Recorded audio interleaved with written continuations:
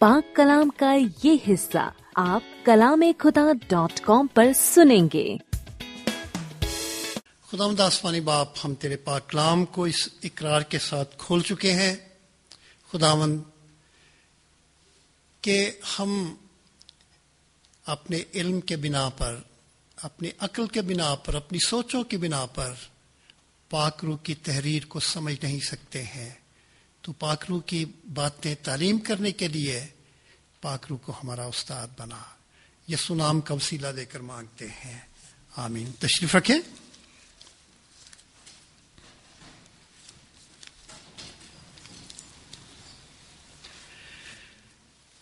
2000 साल पहले से थोड़ा पहले सदुकियों में एक रवायत जारी थी कि वो ईद फसा से 4 दिन पहले हैकल के दरवाजों को खोल दिया करते थे और वो खुले रहते थे। और उनका ईमान ये था कि ईद फसा से 4 दिन पहले यीशु यरूशलेम में आएगा और इस जगह पर आकर बैठेगा जो उसकी जगह है। इसीलिए वो हैकल के दरवाजों को खोल दिया करते थे और वो खुले रहते थे।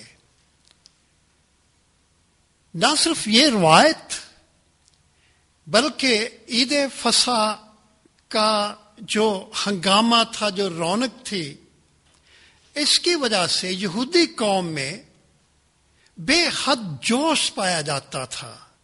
आप तसव्वुर कर सकते हैं कि जब कौमी दिन होते हैं कितना जोश कौमों के अंदर पाया जाता है। यहूदी तो इसलिए बड़े पुरजोश हुआ करते थे, बड़े सरगर्म हुआ करते थे कि वो ईद मना रहे हैं। लेकिन इसके साथ साथ जो हुकूमत वक्त थी, यानी रूमी हुकूमत, उसमें भी बड़ी हलचल पाई जाया करती थी। और उसके जो फौजी दस्ते थे वो रोजमर्रा के मामूल से हटकर ज्यादा मोहतात और ज्यादा चाको चौबंद हो जाए, क्योंकि उनका ये एक ख्याल था और वो खतरा महसूस करते थे कि यहूदी इस शहर में ईद मना रहे हैं, बाहर से भी लोग आए हुए हैं, दुनिया के दीगर हिस्सों से भी लोग आए हुए हैं, रश है, कौमी जोशो खरोश है। ऐसा ना हो कि कोई वो बगावत खड़ी कर दे और हुकूमत के खिलाफ वो कोई हंगामा आराई करे। चुनाचे जो हुकूमत वक्त थी या रूमी हुकूमत थी वो भी बड़ी मोहतात होती थी और ज्यादा जो फौज थी वो उसकी डिप्लॉयमेंट जो थी वो हो जाया करती थी।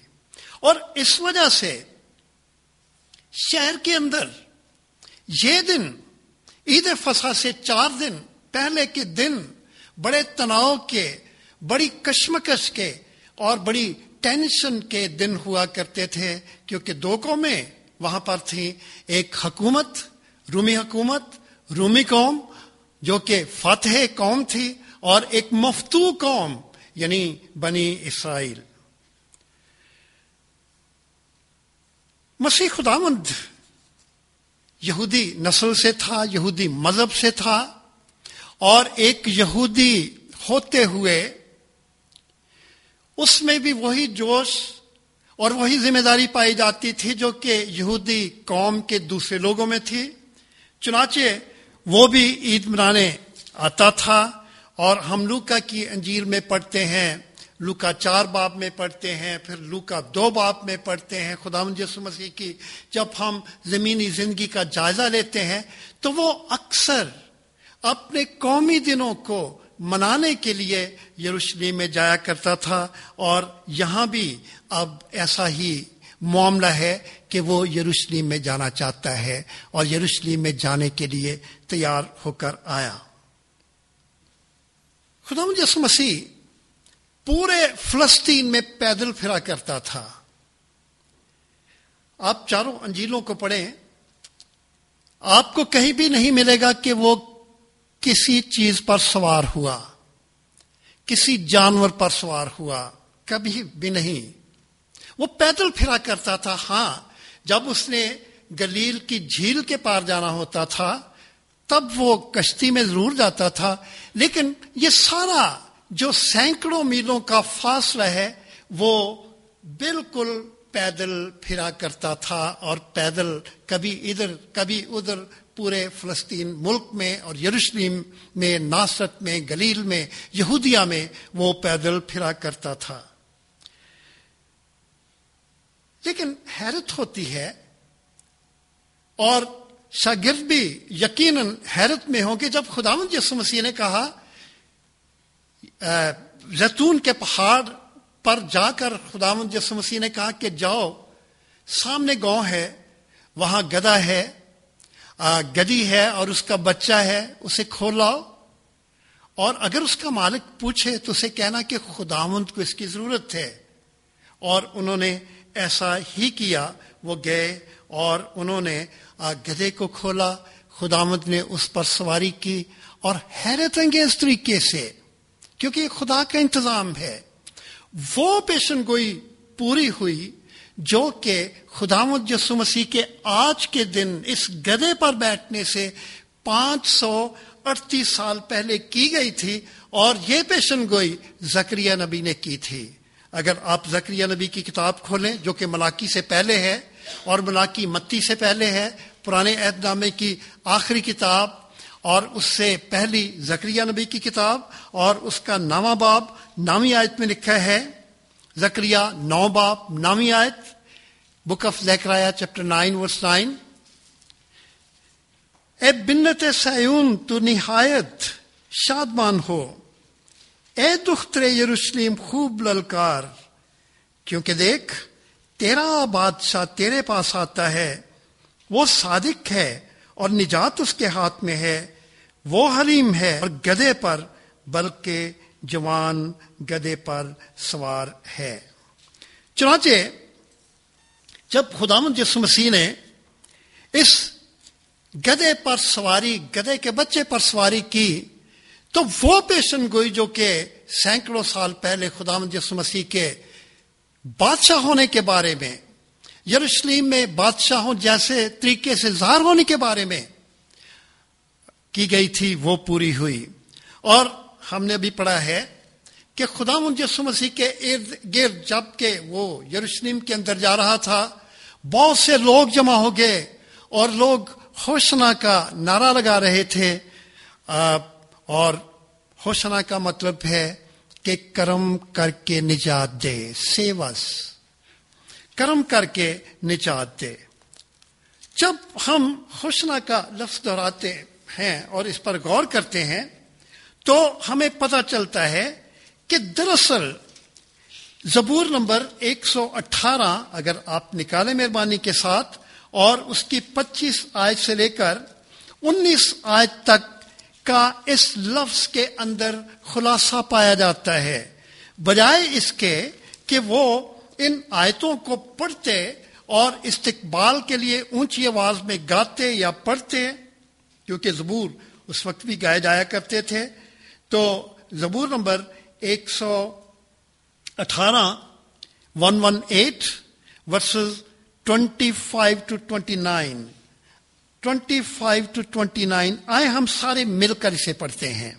کیا لکھا ہے 25ویں آیت سے، اے خداوند بچا لے، اے خداوند خوشحالی بخش، مبارک ہے وہ جو خداوند کے نام سے آتا ہے، ہم نے تم کو خداوند کے گھر سے دعا دی ہے، یہوہ ہی خدا ہے اور اسی نے ہم کو نور بخشا ہے، قربانی کو مذبح کے سینگوں سے رسیوں سے باندھو، تو میرا خدا ہے میں تیرا شکر کروں گا، تو میرا خدا ہے میں تیری تمجید کروں گا، خداوند کا شکر کرو کیونکہ وہ بھلا ہے اور اس کی شفقت ابدی ہے۔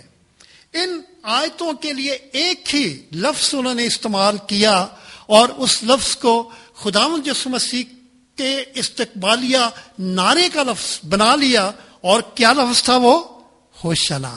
اور ہوشنا کا مطلب ہے کرم کر کے نجات دے۔ 25ویں آیت میں لکھا ہے اے خداوند بچا لے، اور 26ویں آیت میں لکھا ہے مبارک ہے وہ جو خداوند کے نام سے آتا ہے۔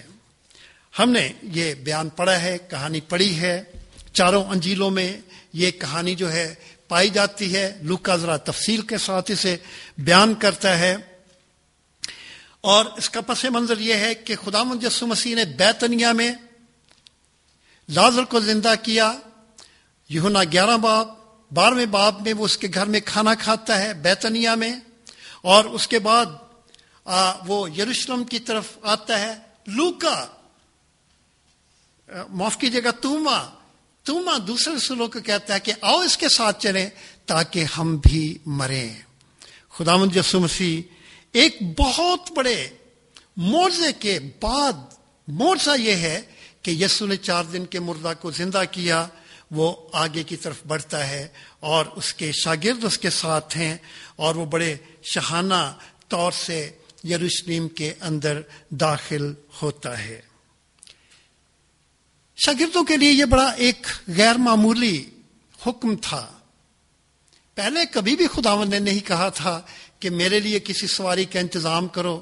جہاں پاک روح خداوند کو لے جاتا تھا، پیدل چلتا تھا۔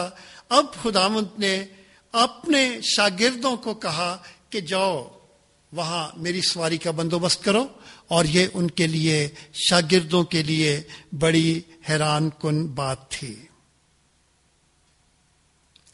لیکن اس سے بھی حیران کرنے بات یہ تھی جو کہ خداوند نے انہیں کہی کہ اگر کوئی تم سے یہ پوچھے کہ یہ کیا کرتے ہو، اسے کیوں کھولتے ہو، تو کہنا کہ خداوند کو اس کی ضرورت ہے۔ یہ نہیں کہا کہ انہیں کہنا کہ یسوع کی اس کی ضرورت ہے، یہ بھی نہیں کہا کہ یہ کہنا کہ مسیح کو اس کی ضرورت ہے، یہ بھی نہیں کہا کہ یہ جو یوسف بڑھئی کا بیٹا یسوع ہے اس کا ضرورت ہے، لیکن لکھا ہے کہ خداوند کو اس کی ضرورت ہے۔ اور خداوند کا مطلب ہے مالک،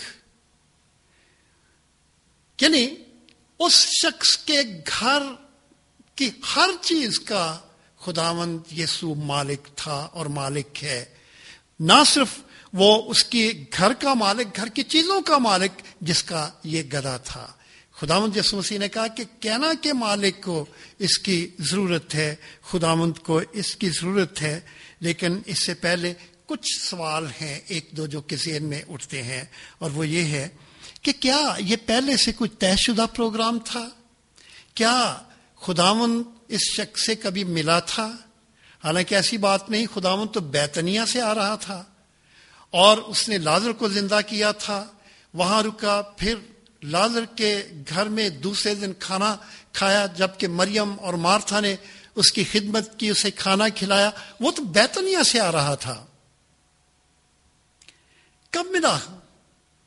اور دوسری بات یہ، دوسرا سوال یہ کہ کیا گدھی کے بچے کے مالک کو پتا تھا کہ یسوع کیا کرنے جا رہا ہے؟ یہ سوال ہے، لیکن ہمیں ان کا جواب نہیں آتا ہے، کیونکہ بائبل اس کے بارے میں کچھ نہیں بتاتی ہے۔ لیکن یہ ظاہر ہے کہ خداوند یسوع مسیح کو اور اس کے شاگردوں کو غالباً پتا تھا کہ اس کے ساتھ کیا ہونے کو ہے۔ ابھی میں نے آپ کی خدمت میں توما کی مثال بتائی ہے کہ اس نے کہا کہ آؤ ہم اس کے ساتھ چلیں تاکہ ہم بھی مریں۔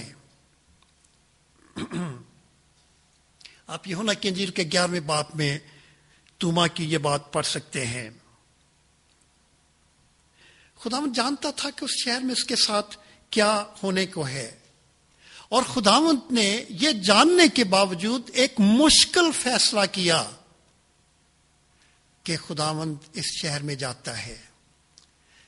آج میں ٹیلی ویژن دیکھ رہا تھا اور میں اپنے اس سرمن کی جو آؤٹ لائنز تھی اس پر بھی غور کر رہا تھا، تو جو پاکستان کا فارمر پریزیڈنٹ ہے جنرل مشرف، اس نے جب یہ بات کہی کہ مجھے روکا گیا کہ میری جان کو خطرہ ہے اور اس نے یہ بھی کہا کہ میں بھی جانتا ہوں کہ میری جان کو خطرہ ہے، اس کے باوجود میں آیا ہوں. اور اس نے ایک لفظ کہا کہ میں پاکستان کو بچانے آیا ہوں. اور یہ حیرت انگیز طریقے کے ساتھ میرے اس خیال کے ساتھ یہ بات مطابقت رکھتی ہے، جبکہ میں نے اس بیان کو پڑھا اور سوچا کہ خداوند یسوع مسیح کو پتا تھا کہ یروشلم کے اندر موت اس کا انتظار کر رہی ہے، اور پھر بھی اس نے یہ ایک مشکل فیصلہ کیا. اور خداوند یسوع مسیح کے لیے یہ ایک بڑا مشکل تمام فیصلوں میں جو کہ خداوند یسوع مسیح نے اپنی خدمت کے دوران کیے، یہ ایک بڑا مشکل فیصلہ تھا. لیکن اس سے بھی بڑھ کر مشکل بات یہ تھی کہ وہ گدھے پر سوار ہو کر جا رہا تھا. میں پھر جنرل مشرف کو ہی ڈسکس کروں گا کہ جنرل مشرف نے پاکستان میں کا ایک مشکل فیصلہ کیا، اور اس سے بڑھ کر مشکل فیصلہ اس نے یہ کیا ہے کہ وہ الیکشن میں حصہ لے رہا ہے.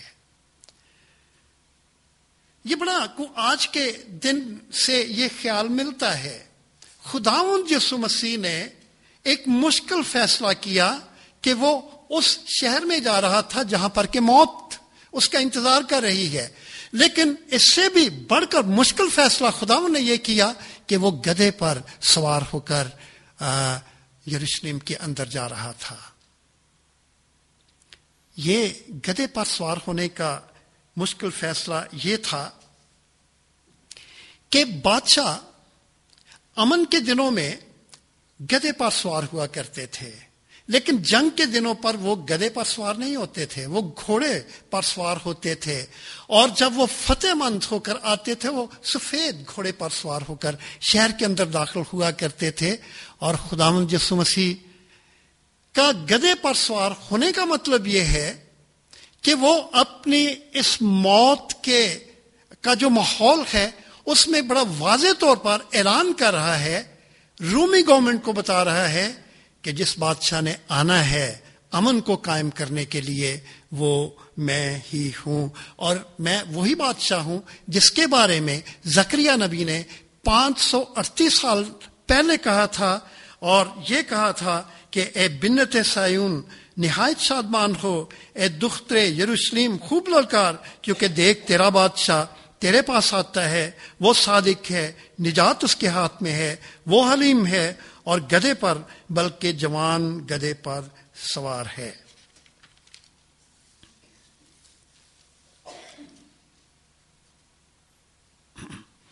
بے شک یہ 8 دن بڑے عام تھے. 8 دنوں کی عید یہ یہودی قوم کی سب سے بڑی عید ہے. یہ 8 دن متواتر 8 دن تک جاری رہتی تھی. اور اگر آپ اس عید کا پس منظر جاننا چاہتے ہیں، اس بجائے اس کے کہ میں یہاں پر بتاؤں، آپ ضرور اپنی فرصت میں خروج کی کتاب کا 12واں باب پڑھیں. اور یہ وہ ماحول ہے جب کہ پوری یہودی قوم مصر میں غلامی کی حالت میں تھی. خداوند نے موسیٰ کی رہنمائی میں اس قوم کو وہاں سے نکالا، اور ہر سال خداوند نے کہا تھا کہ نسان کے مہینے کی 14ویں تاریخ کو 7 دن کی یہ جو عید ہے، 8 دن کی عید ہے، یہ تم میں نسل در نسل منائی جائے، اور ہمیشہ یہ جو عید ہے یہ منائی جائے.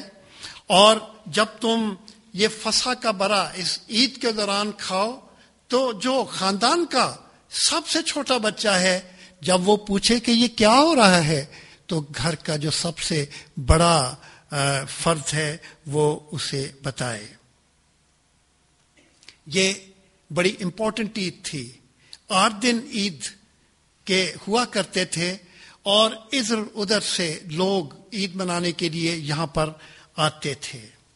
یہودی قوم نے تو آنا ہی تھا کیونکہ یہ ان کی عید تھی. لیکن اس کے ساتھ میں اس بات کو آپ کی خدمت میں پیش کر رہا ہوں کہ خداوند یسوع مسیح نے ایک مشکل فیصلہ کیا کہ وہ یروشلم میں گیا. دوسرا مشکل فیصلہ یہ کیا کہ وہ گدھے پر بیٹھ کر گیا.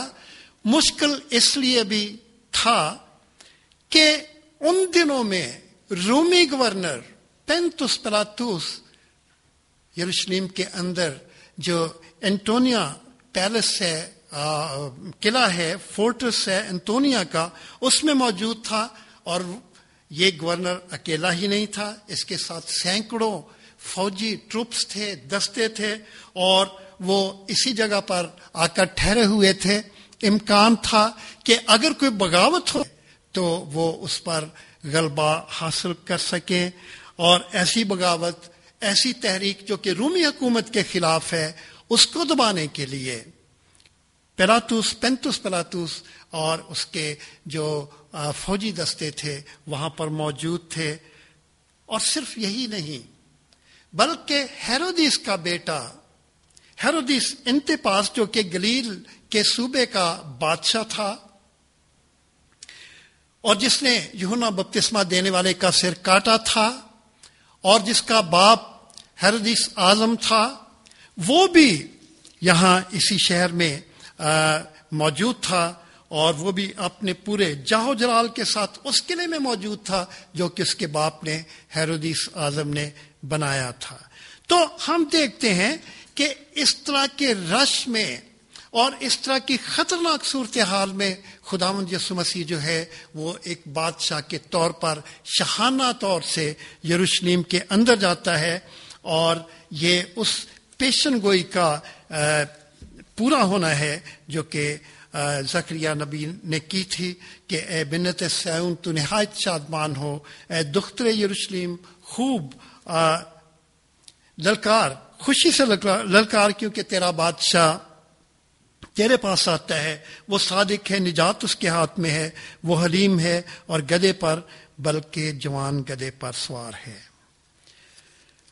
لوگوں نے خداوند یسوع مسیح کو جب دیکھا، کیونکہ اب خداوند یسوع مسیح سیلیبریٹی تھا، اور لوگوں نے اس کا بادشاہوں کی طرح استقبال کیا، استقبالی نعرے بلند کرنا شروع کر دیے، اور اعلان ایک طرح کا یہ کیا کہ یہی وہ پرومسڈ کنگ ہے، موعودہ بادشاہ ہے جسے آنا تھا، اور یہ آ چکا ہے.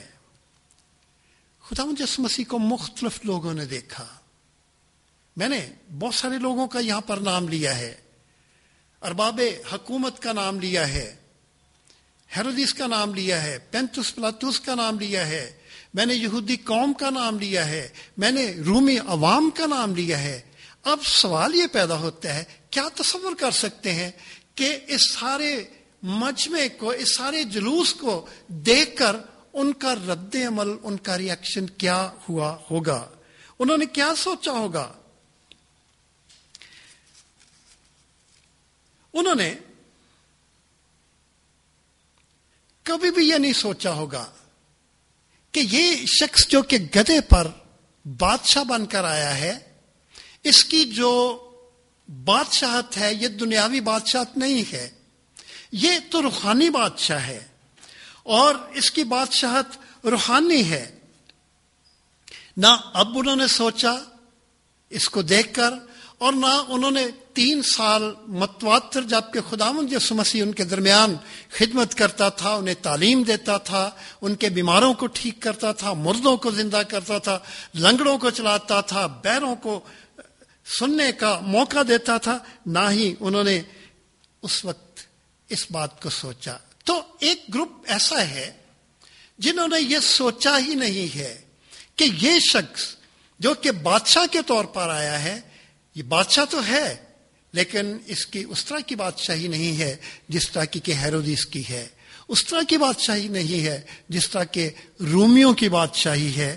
انہوں نے ہی سوچا، کبھی بھی ان کا خیال اس طرف نہیں گیا کہ وہ ایک روحانی بادشاہ ہے. ایک اور گروپ ہے جو کہ یسوع کو دیکھ کر یقیناً اپنے دل میں یا ہنس رہا ہوگا، تمسخر اڑا رہا ہوگا. یہ دیکھو، یہ بادشاہ بن رہا ہے. یوسف بڑھائی کا بیٹا ہے، خود بھی بڑھائی ہے، غریب شخص ہے، اور کوئی ایسی اس کے پاس کوئی جائیداد بھی نہیں ہے، رہنے کے لیے گھر بھی ہے، اور بادشاہت کے یا بادشاہ بننے کے خواب دیکھتا ہے، اور وہ بھی رومی دور حکومت میں بادشاہ بننے کے خواب دیکھتا ہے۔ بسا اوقات لوگوں کو کسی شخص کو تمثل بنانے میں کوئی اتنی دیر نہیں لگتی ہے، خداوند بھی ان کے درمیان ایک تمثل کا باعث یقیناً بنا ہوگا، کیونکہ یہ ان کا یسوع کے بارے میں سوچنا ایک قدرتی رد عمل ہے کہ رومی گورنمنٹ کے دوران مریم کا یہ بیٹا جس کا باپ بھی نہیں ہے، اور اس کا باپ جو تھا ایک بڑھائی تھا، غریب خاندان ہے، اور یہ بادشاہ بننے کے خواب دیکھ رہا ہے۔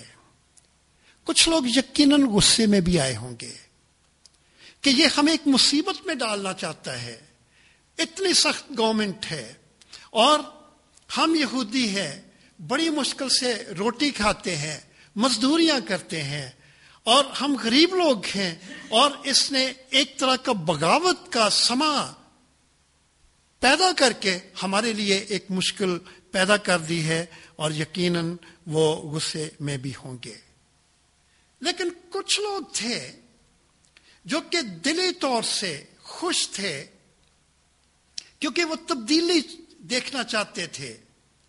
وہ چاہتے تھے، جس طرح کہ جنرل مشرف کہتا ہے کہ میں پاکستان بچانے آیا ہوں، وہ چاہتے تھے کہ یروشلم کو بچایا جائے، یہودی قوم کو بچایا جائے، نجات دی جائے۔ اور ہم سمجھ سکتے ہیں کیونکہ انہوں نے پورا زبور نہیں پڑھا، ایک لفظ کہا ہوشنا۔ ہوشنا کا مطلب ہے نجات دے، اور صرف نجات دے نہیں، کرم کر کے، مہربانی کر کے، پلیز سیو اس، ہمیں تو مہربانی سے نجات دے، اور ہمیں اس ظالمانہ طرز حکومت سے جو غیر قوموں کی طرز حکومت ہے اس سے بچا۔ اور وہ خوش تھے کیونکہ انہیں ایک امید نظر آئی، اور وہ خداوند یسوع مسیح کا استقبال شاہانہ نعروں سے کر رہے تھے۔ انہی لوگوں میں کچھ وہ بھی لوگ ہوں گے جو کہ 5000 کے مجمع میں تھے، اور یہ وہ مجمع تھا جس کو خداوند یسوع مسیح نے 2 مچھلیوں سے اور 5 روٹیوں سے سیر کیا تھا۔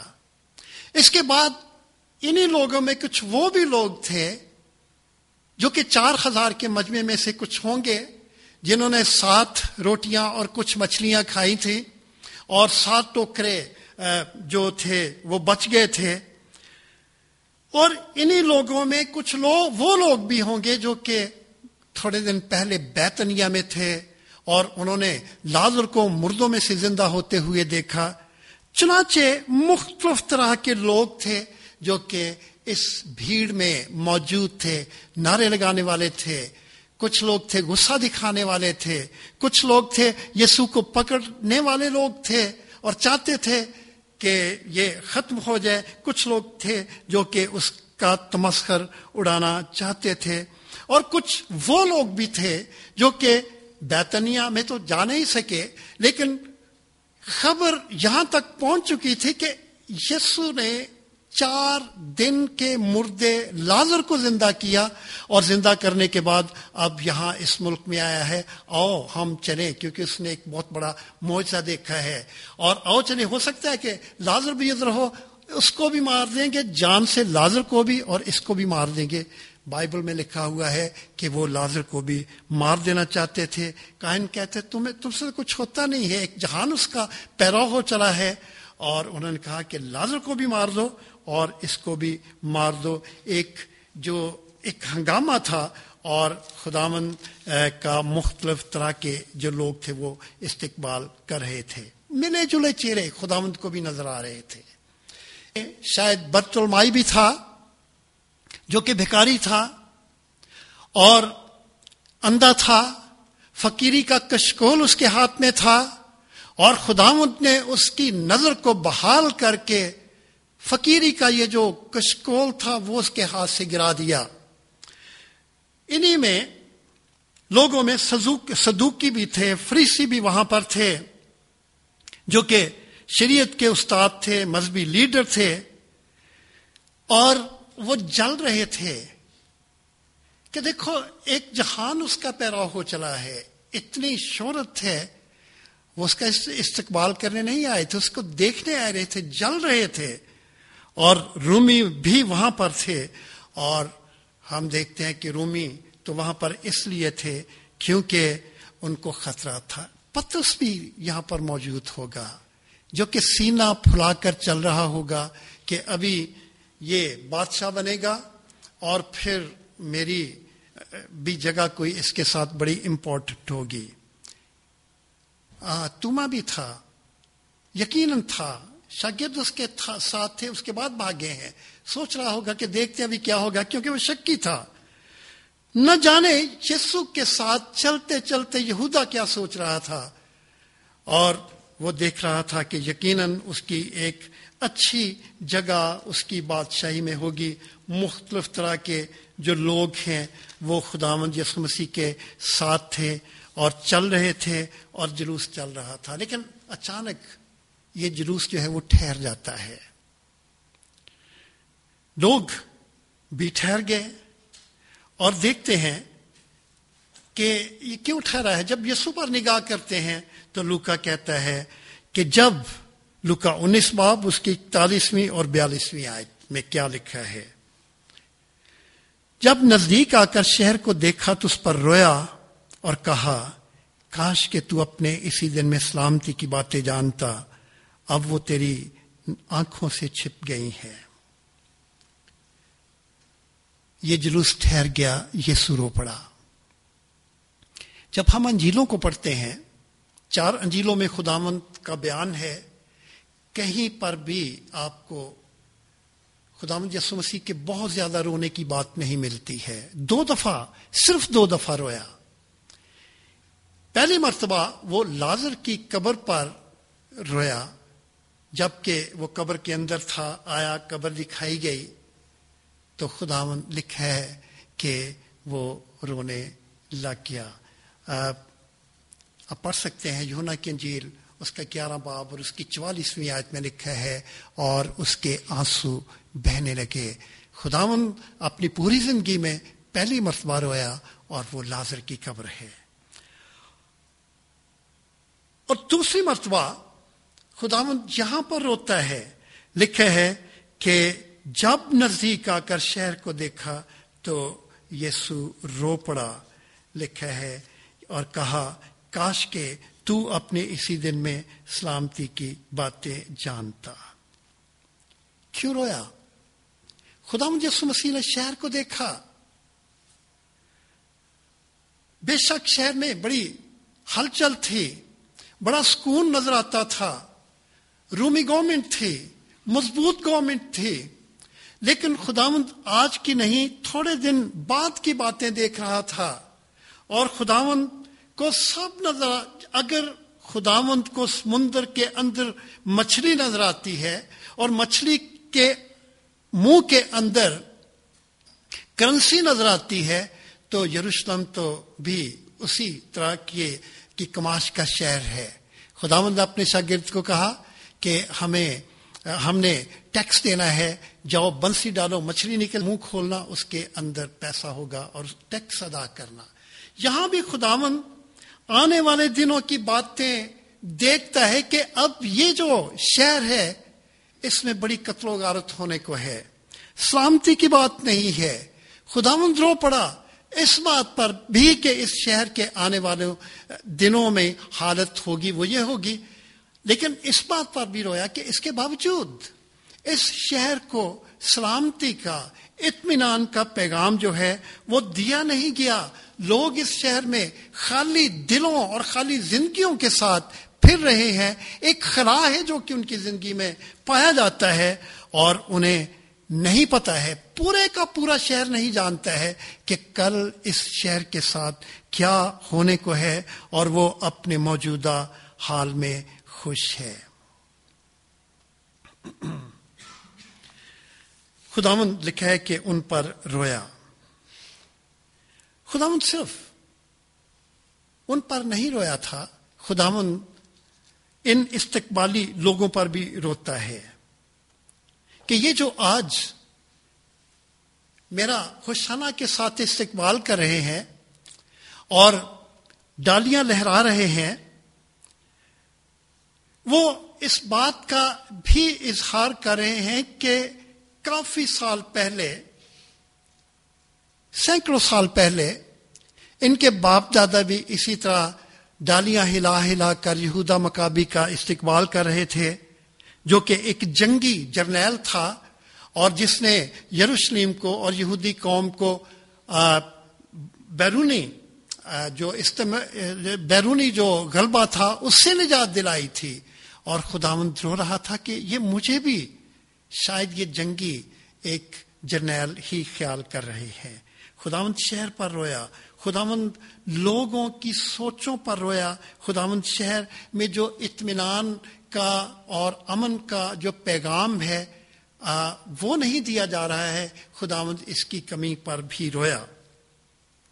اور خداوند نے جب لوگوں کو دیکھا کہ وہ میرا استقبال کر رہے ہیں تو خداوند اس پر بھی رویا کہ وہ میرے آنے کے مقصد کو سمجھ ہی نہیں سکے ہیں، وہ جان نہیں رہے ہیں، میرے مقصد سے روح شناس نہیں ہیں، اور وہ چاہتے ہیں کہ میں شاید بربادی لے کر تلوار لے کر آیا ہوں، اور میں اس لیے آیا ہوں کہ یہ جو رومی قوم ہے اس کو میں برباد کروں اور اس کو تباہ کروں۔ اور خداوند رویا کہ وہ میرے پیغام کو جانتے ہی نہیں ہیں، میری تعلیم کو جانتے نہیں ہیں۔ خداوند نے انہیں کہا تھا کہ اپنے دشمنوں سے محبت رکھو اور اپنے ستانے والوں کے لیے دعا کرو۔ خداوند یسوع مسیح کے ان الفاظ کے پیچھے جو سبق ہے وہ اسے سمجھ نہیں سکے ہیں کہ اگر دشمن روم ہے تو روم سے پیار کرنے کی ضرورت ہے۔ رومی فوج نے تلوار کی قوت تو دیکھ لی ہے مکابی کے دنوں میں، لیکن اس نے محبت کی جو قوت ہے اس نے نہیں دیکھی ہے۔ خداوند یسوع مسیح دیکھ رہا تھا کہ اسرائیل قوم کے پاس ایک زبردست موقع تھا کہ روم کو نئی اور مختلف جو بات ہے وہ دکھائیں، لیکن چونکہ لوگ یسوع کے مقصد کو، یسوع کو سمجھ نہیں رہے تھے، یا اگر سمجھ رہے تھے تو وہ اپنے ہی طریقے سے سمجھ رہے تھے، تو وہ خداوند یسوع مسیح کے مشن کو بھی، اس کے مقصد کو بھی سمجھ نہیں رہے تھے، اور اس واسطے یسوع رویا۔ یسوع نے جب ہیکل کی بلند بالا عمارت کو دیکھا تو اس پر رویا ہے کہ کل پتھر پر پتھر باقی نہیں رہے گا۔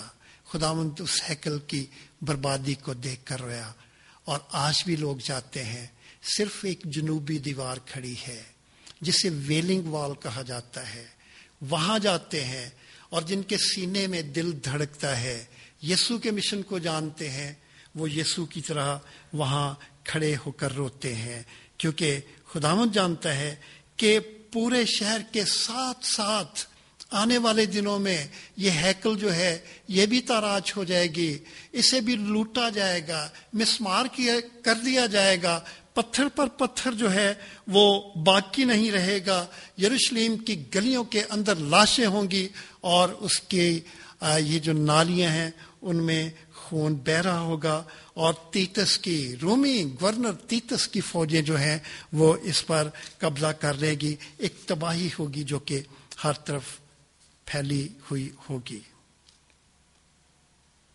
متی اور لوکا یہ دونوں بیان کرتے ہیں، متی کی انجیل 23 چیپٹر 23واں باب اور اس کی 37ویں آیت، اور لوکا 13 باب میں کیا خداوند کہتا ہے، اے یروشلم اے یروشلم، تو جو نبیوں کو قتل کرتا، جو تیرے پاس بھیجے گئے ان کو سنسار کرتا ہے، کتنی بار میں نے چاہا کہ جس طرح مرغی اپنے بچوں کو پروں تلے جمع کر لیتی ہے اسی طرح میں بھی تیرے لڑکوں کو جمع کر لوں، مگر تم نے نہ چاہا۔ خداوند نے چاہا تھا کہ میں ان کو اپنے پروں تلے جمع کروں، خدا کے پاس آئیں، لیکن کہتا ہے کہ یروشلم نے نہ چاہا، یروشلم کی آبادی نے نہ چاہا۔ آج یروشلم شہر کی طرح ہم خداوند کی شاہانہ آمد کو، شاہانہ جلوس کو اپنے تصور کی آنکھوں میں دیکھتے ہیں، لوگ جمع ہیں۔ ہم میں سے بھی بہت سے لوگ یہاں پر یا پوری دنیا میں خداوند یسوع مسیح کو تصور کی آنکھ سے دیکھ رہے ہوں گے اور اس کے اس جلوس میں جمع ہوں گے۔ ہو سکتا ہے بہت سے لوگ ہوں جو کہ بڑی بے دلی کے ساتھ خداوند کے اس جلوس میں شریک ہوں، لیکن کچھ لوگ ہیں جو کہ بڑی فکر کے ساتھ کہ خداوند کی باتیں سچ ہیں۔ اگر یہ شہر جس پر خداوند رویا اور اس نے اس شہر کی تباہی کو دیکھا، یقیناً وہ ہمیں بھی دیکھتا ہے، ہماری راہوں پر بھی اس کی نظر ہے، ہماری زندگی پر بھی اس کی نظر ہے، اور ہمارے سارے راستے جو ہیں وہ اس کے سامنے کھلے ہوئے ہیں، اور خداوند ہم پر بھی روتا ہے۔ بے شک وہ بادشاہ ہے، شاہانہ طور سے آیا، لیکن ساتھ رویا بھی۔ ہو سکتا ہے کہ ہم بڑے جوش کے ساتھ اس وقت اور ہر وقت خداوند کی تعریف کرتے ہیں، لیکن وہ دلوں کو جانتا ہے۔ اس نے کہا کہ یہ اپنے لبوں سے، اپنے ہونٹوں سے تو خداوند خداوند کہتے ہیں، لیکن ان کے دل مجھ سے دور ہیں۔ میرے عزیزو، کیا ہم خداوند کے استقبال کے لیے شاہانہ کہنے والے لوگوں میں سے ہیں جو کہتے تھے کہ کرم کر کے ہمیں نجات دے، یا کیا ہم خداوند کو رلانے والے لوگوں میں ہیں؟